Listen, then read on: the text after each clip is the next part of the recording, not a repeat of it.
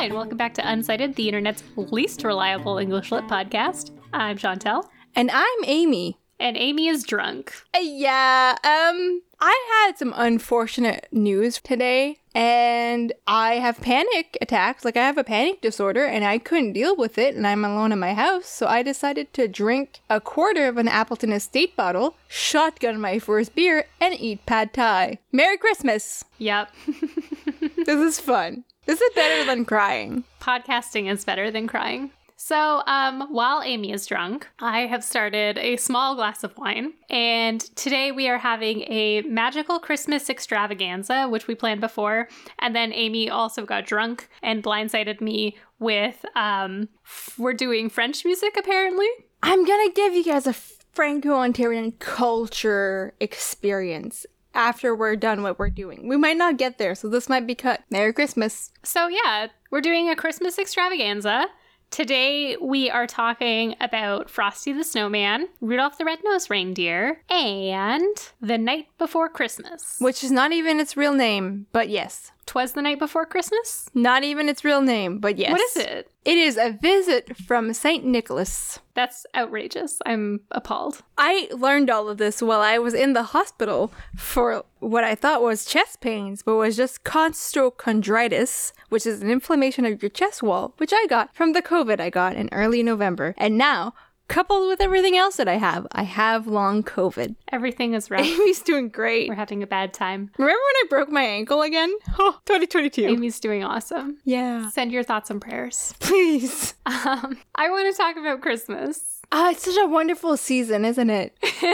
The Yuletide time, if you will, TM, is so nice because you get to see people you love or don't love. We'll talk about that maybe some other time. And you just get to enjoy food. And I think food is the best experience we get to have in life, which is why today, on a day where I had a shitty ass fucking day, I ordered pad thai from these really nice people I see at the farmer's market all the time. And I got yummy food. I'm very excited for This you. is not clean language, but it is Amy gives life advice. If you're feeling sad, have a food you like. Hot takes with Do Amy. you remember, Chantel, when we were in school and you would tell me, I would ask you, how was your day? And you would tell me if you had a good or bad food day.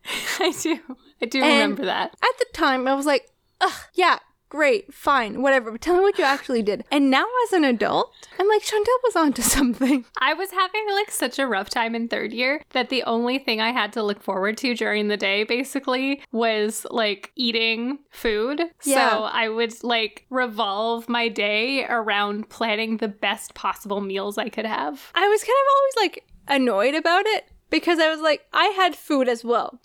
But now as an adult who has like money and like a life and stuff, I'm like, you know what? When I feel really sad, all I want is to have really good food experiences. And I have made it so that no matter what my budget looks like, if I have the opportunity to have a good food experience, that's what I'm going to spend my money on. Yeah. Okay. I started with I want to talk about Christmas. What I actually want to talk about is these two Christmas songs. Okay. So I was looking into these two Christmas songs, Frosty the Snowman and Rudolph the Red-Nosed Reindeer. Oh, And I have some thoughts, Can I interrupt your thoughts? of course.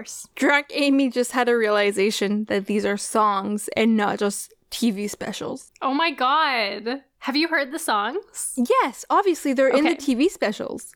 All right. But when you were like, we're going to talk about Frosty the Red-Nosed Reindeer, Frosty the Frosty Snowman. the Red-Nosed Reindeer, yes. That's When you the were thing like- that we're talking about. We're going to talk about Frosty. I was like, oh, Frosty's my favorite Christmas special. I can't wait to talk about it and how much it goodness. makes me cry all the time because of the greenhouse and I cry. No, like we're talking about the song. I'm perplexed. We'll talk about the songs and you can also chime in with your talk about the TV specials. Okay. So, Rudolph the Red-Nosed Reindeer and Frosty the Snowman are songs that I grew up with. I grew up in a house that did a lot of like caroling. Like we went around with all the kids and we would like carol to all the neighborhood houses. I thought that was just a TV thing. Interesting. And it was very cute, but also like Rudolph the Red-Nosed Reindeer and Frosty the Snowman seem like very strange songs when I think about it now because they seem like they've been around forever and ever, but then also at the same time, they seem very contemporary. So I had no idea what era they were from when I started researching them. And would you like to guess? Sorry, I'm eating pad thai, so I don't get super drunk and throw up. 1890 to 1910. Okay. You're very wrong. They're from 1949 and 1950. Okay, then. I looked up Frosty the Snowman first, and it turns out that they're sung originally and recorded by the same person. Is that why it's all claymation? Yes, that's Cool. why it's all claymation 20 years later. So Frosty the Snowman was recorded by Gene Autry and then written by some people. And Rudolph the Red-Nosed Reindeer was recorded the previous year by Gene Autry and written by some different people. Frosty the Snowman was just like made up. It's a totally made up story for the song, and it was written because Rudolph the Red-Nosed Reindeer was so popular the year before, and they were like, let's capitalize on this because capitalism. Mother is the nature of all invention. No. Yep. What's the expression? Necessity is the mother of invention, but I don't think that's what you're actually trying to say. I'm sorry, I love you all so much. Keep This that is in. going to be It's fun funny. for people. I am going to keep it in. Yeah, so Amy's doing awesome. And Rudolph the Red-Nosed Reindeer was written by songwriter Johnny Marks, but it's based on a 1939 story, so 10 years before, called Rudolph the Red-Nosed Reindeer. And this story has its own whole history. Is okay? Johnny related to Carl? I don't know. Okay. Probably not, because it's spelt very differently. Can I interject with a sidebar? Isn't that what you always do? So in Brooklyn Nine-Nine, there's this episode where they go, it's called the beach house or beach party or something. It's when the team goes to, our next podcast is going to be Brooklyn Nine-Nine related. It's not important. Are we sure? Yeah. So they go to this beach house to like hang out with all the team and whatever. It's like a team bonding exercise. And they talk about the various Amy's that they get when they have drinks. And 6-drink Amy in that TV show is a crying Amy. 4-drink Amy is supposed to be super charismatic. I think 'tis the opposite. Cause I'm about to cry about how cute Rudolph the Red-Nosed Reindeer is. Oh my gosh. I'm eating, it's fine. Let me tell you about Rudolph the Red-Nosed Reindeer, the 1939 book. So it's a pretty wild story, and there's just a lot to it. Kind of like me, I'm a lot. It was written by Robert L. May, but it was published by the department store Montgomery Ward because they used to like offer a cheap option to get people in the door and to like build goodwill in the community and be like, here's a cheap thing you can give to your kids for Christmas there where you don't have to spend a whole bunch of money. The Amazon model. Yeah. So they like contracted Robert L. May to write this book. And here's a thing that I couldn't confirm, but my mom told me. And she told me not to cite her because she wasn't sure if it was true because she had read it like 5 years ago and couldn't really remember. But I couldn't confirm it or deny it. So I'm going to cite her. And too bad, so sad. Did you tell her that our entire premise is that we're unsighted? I didn't, but I feel like that's implied. Okay. The title. Tell your mom I love her. Okay, I will. So she said that the rights to the story originally belonged to the department store, right? Yeah. So like if you are contracted to write something for a company, like the rights belong to the company. But it was getting so many sales throughout the years that they gave the rights back to the author. That is so kind. The author wrote this story because he was about 35 years old. His wife had a severe illness. He wanted to write the great American novel, but he needed to make money to pay for like medications and treatments and stuff. The American dream. So he was writing like descriptions of shirts for catalogs, and he was working for this department store, and they were like, hey, you want to write this book? And he was like, sure, I'll write this book. They were like, we want it to be about animals. And he was like, cool, because those kinds of stories were doing really well at the time. And then he wrote Rudolph the Red-Nosed Reindeer, and it did really well. And then he made a heck ton of royalties off of it because they decided to give the rights back to him. And that's the story. I like that. I like men. I like guys who are wife guys when they don't cheat on them. Yep. That's the tea. That's not a reference to anything in particular, I'm sure. We are part of the pulp culture canon because Yes. we're a podcast and we have views, listens, Mhm. and we can comment on our contemporaries, which I believe the Try Guys with the tripod are contemporaries. This is probably going to be our best episode. I'm sure it will be. Would you like to hear my comparative analysis of Rudolph the Red-Nosed Reindeer, the story, and think Rudolph you- the Red-Nosed Reindeer, the song? You're so smart, Chantel. Okay, I'm going to tell you how much I think you are smart, and people will have to listen to it.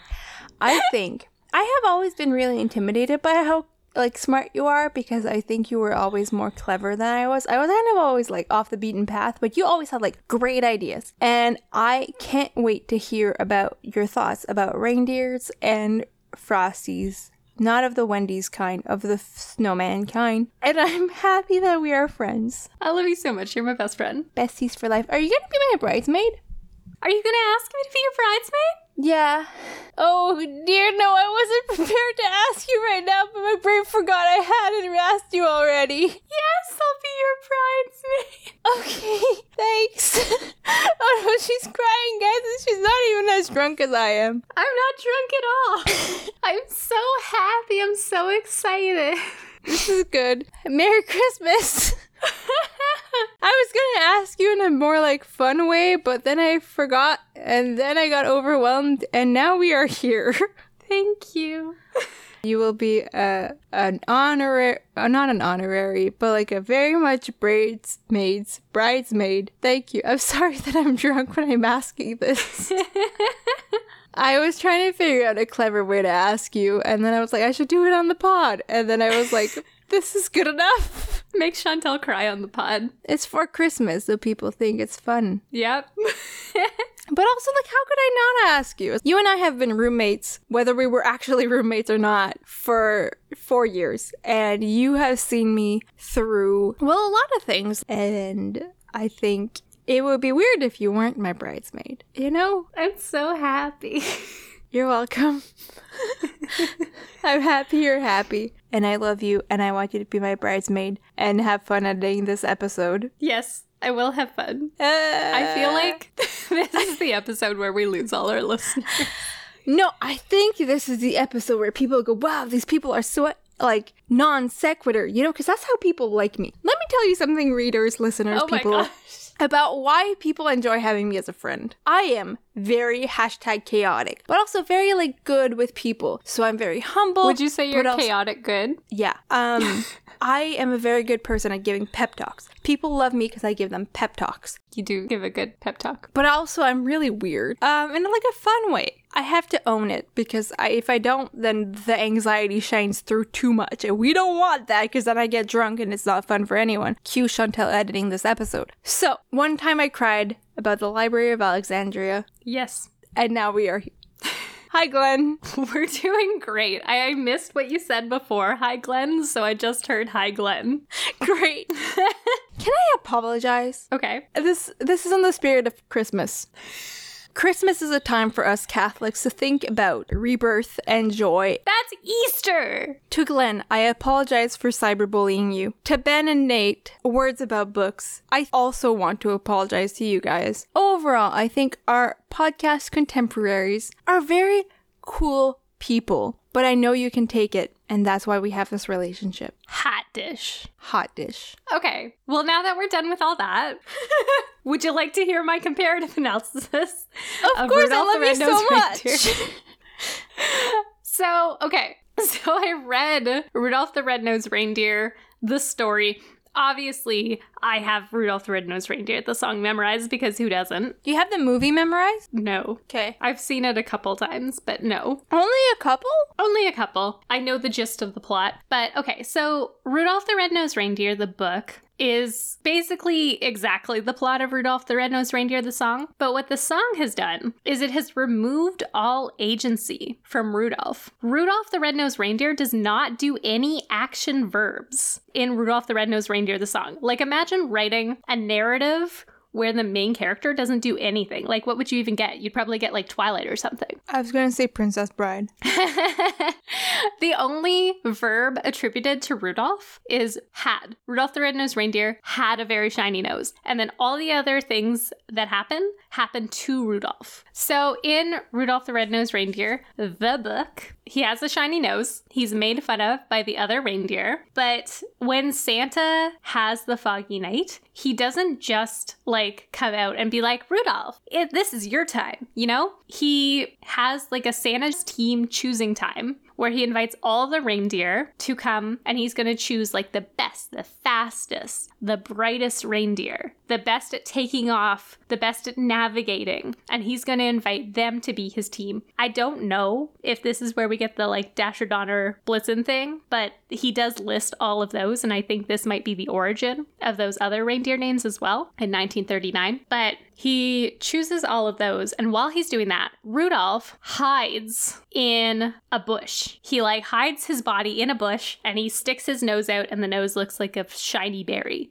And then Rudolph is like, you know what? Actually, this is my time. And Rudolph comes out, and then Santa's like, oh, wow, you're like super shiny. I can actually see now because it's foggy and I couldn't see before. And then they put the harnesses on him and then they go. So like in the story, Rudolph has to overcome his own anxiety about being seen after he's been bullied. But in the song, it's just like he's bullied and then they're like, okay, go. Now it's you, man. It's all you. So I think that's an interesting adaptation. And then you can kind of project like whatever narrative you want onto Rudolph though, because he doesn't do anything in the song. And the song's the thing that gets adapted into other things because it's so popular. So that's why in the animated version, I think he's like doing all this stuff and he's like, yeah, I'm gonna like fight back against my bullies, because you can project whatever you want. In the original story, he was doing stuff. He was a victim. He was doing stuff. But in the song, he doesn't do anything. So because he doesn't do anything, you can imagine that he's doing much more than he was originally doing. And I think going up against your bullies is something that's already pretty big. I always liked the, well, okay, no, I didn't always like the story of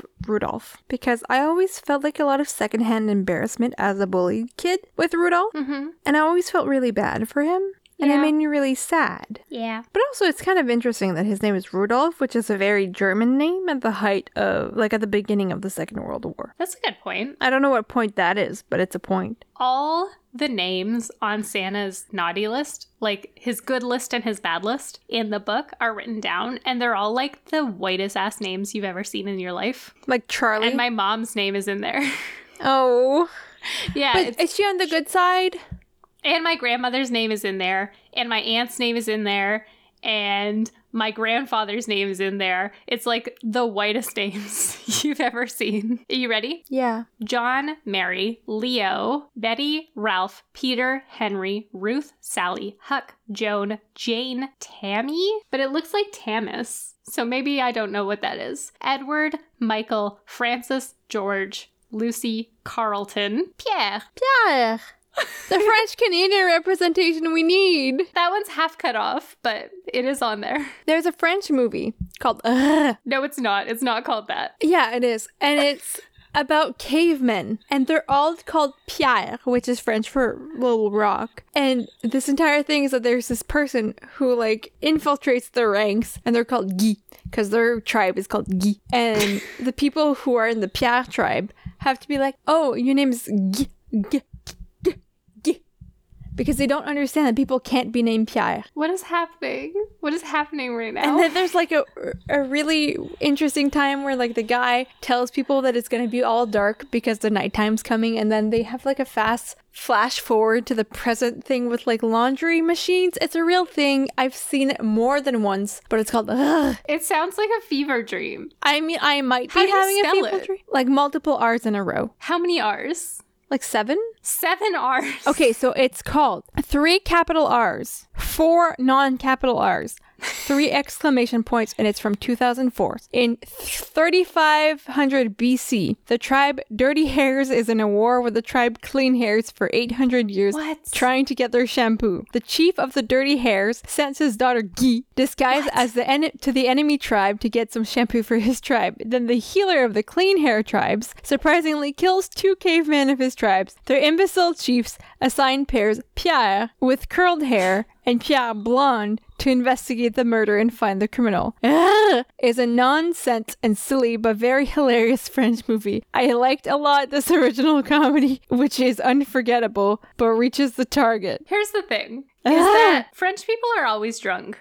You know? Yeah, Have you ever met a not drunk French person? Well, I have a coworker who is from France, and she's quite nice. French Canadians are always drunk. Yeah, it's about Stone Age people, the good hair, the bad hair, and it's called and it came out in 2004. This is great content, I'm sorry. This is amazing content. Okay. Frosty. Frosty is a much different story. Frosty, like, does stuff. He, like, does stuff the whole time. Happy birthday. I mean, sure. Okay. So in the 1950s song,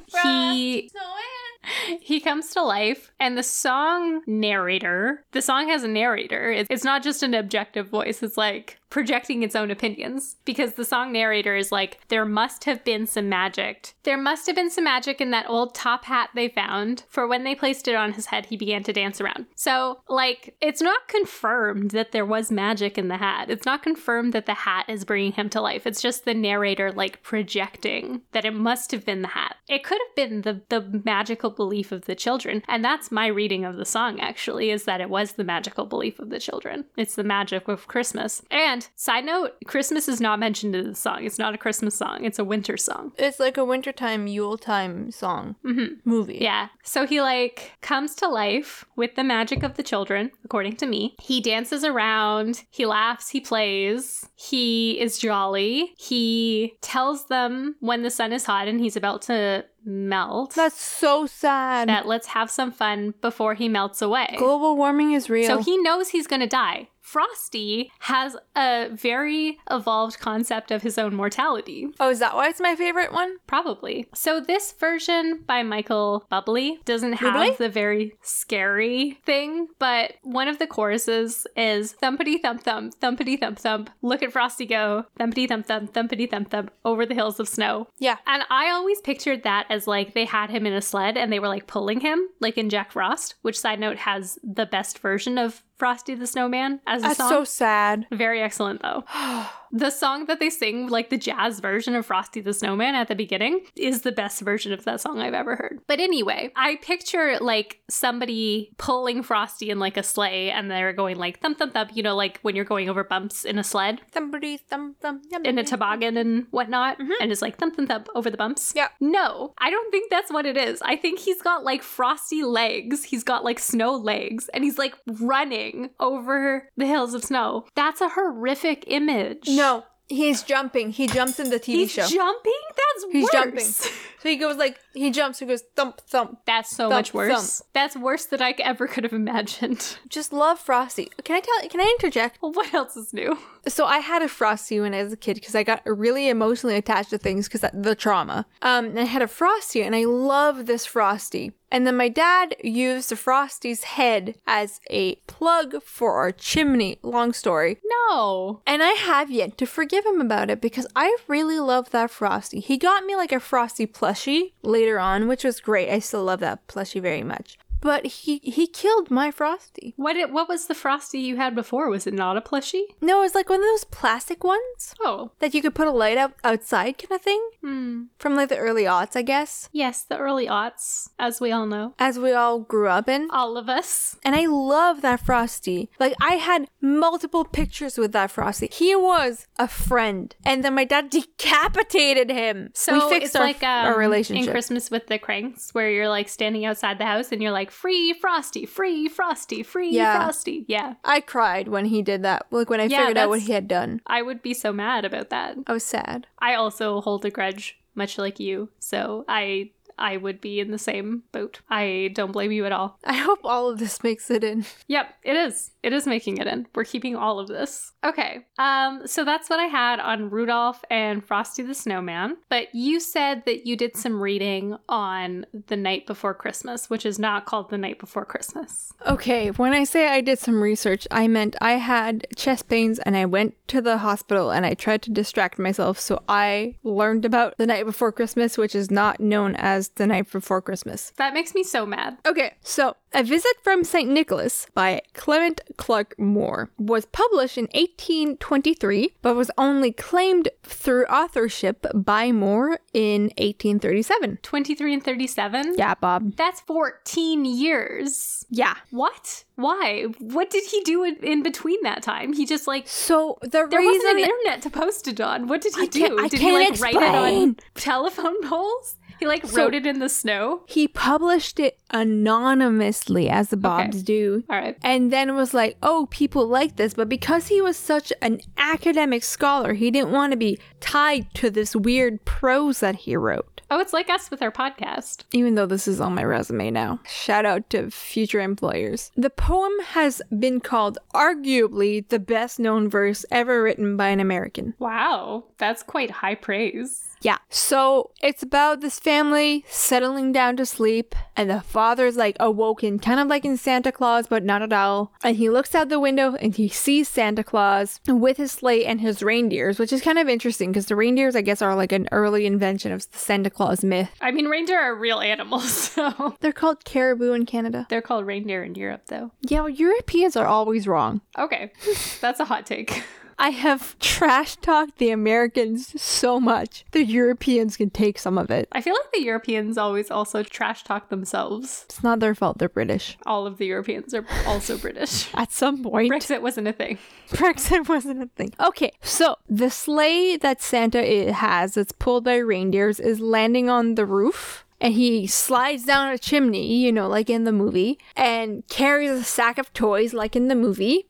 What movie? What movie are you talking about? The Santa Claus. I just mentioned it. Did With you? Tim Allen. Yeah. Okay. You know Tim Allen? He was I know the Santa Claus. I was also thinking of the Santa Claus because they talk about this poem. I just didn't think you mentioned it. Yeah, he was in Home Improvement. Do you know Home Improvement? Home Improvement is my entire basis between clean language. Beside the point. So he brings a sack of toys, and the dad here watches Santa Claus give the presents and laughs to himself, basically being like, haha, why have I been buying Christmas presents when this guy does it all? And then they share a conspiratorial moment before Santa bounds up the chimney again and flies away. Santa calls out, "Happy Christmas to all, and to all a good night." Is that what it's about? Well, it's about a guy seeing Santa Claus come into his house and being like, huh, cool, he does all the labor. Okay. Yeah. Yeah, I didn't really grow up with this poem per se, but I did grow up with the Santa Claus, in which Tim Allen's character does read this poem. So that's basically my basis. Yeah, okay. The authorship is questioned. It might also be authored by this guy called Major Henry Livingston Jr.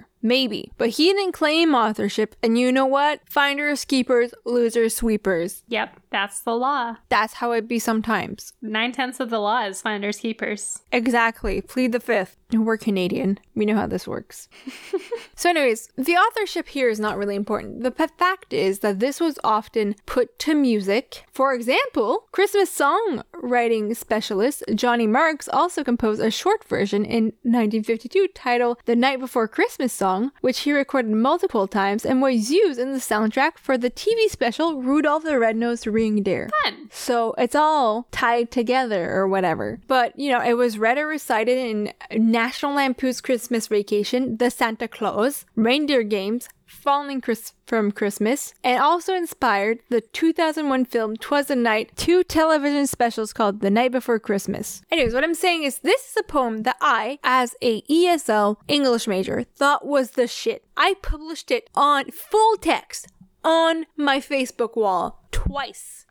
I am not proud. So to you, it is the great American poem. I didn't even know it at the time. But yes.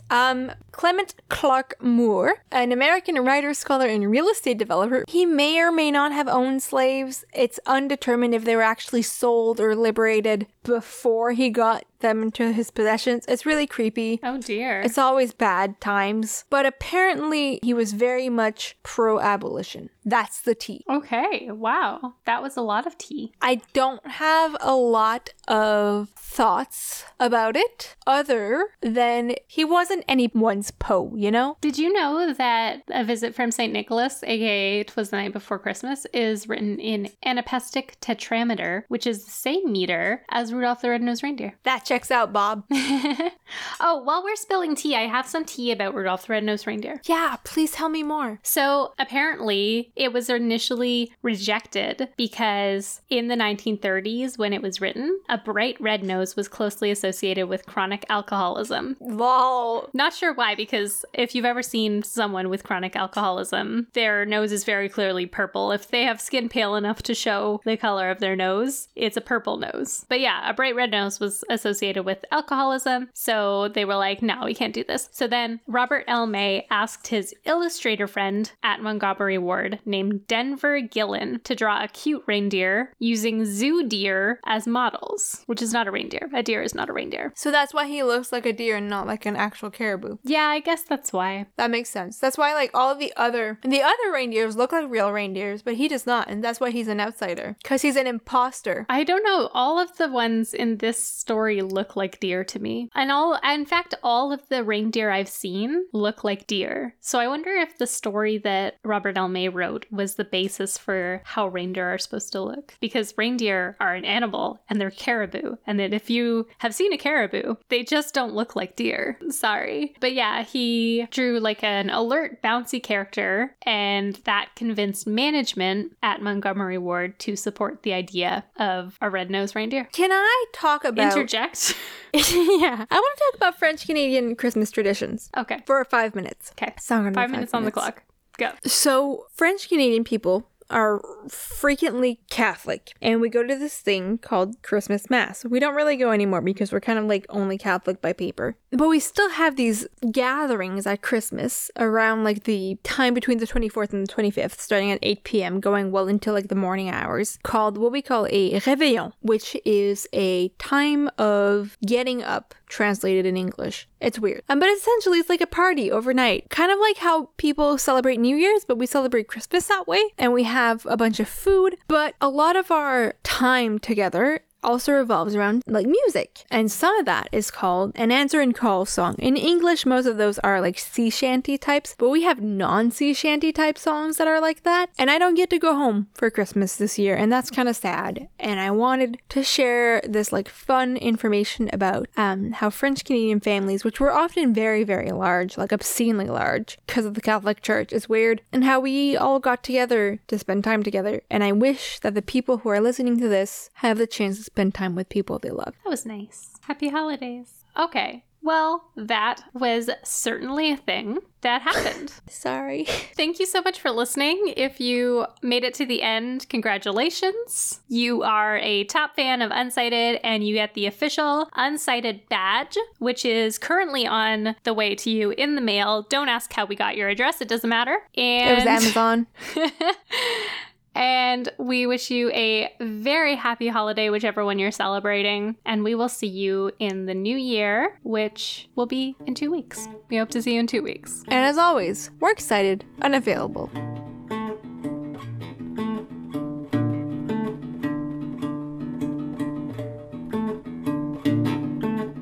Wow, I'm gonna need to edit this episode. Someone is. Someone is. Someone is. Okay.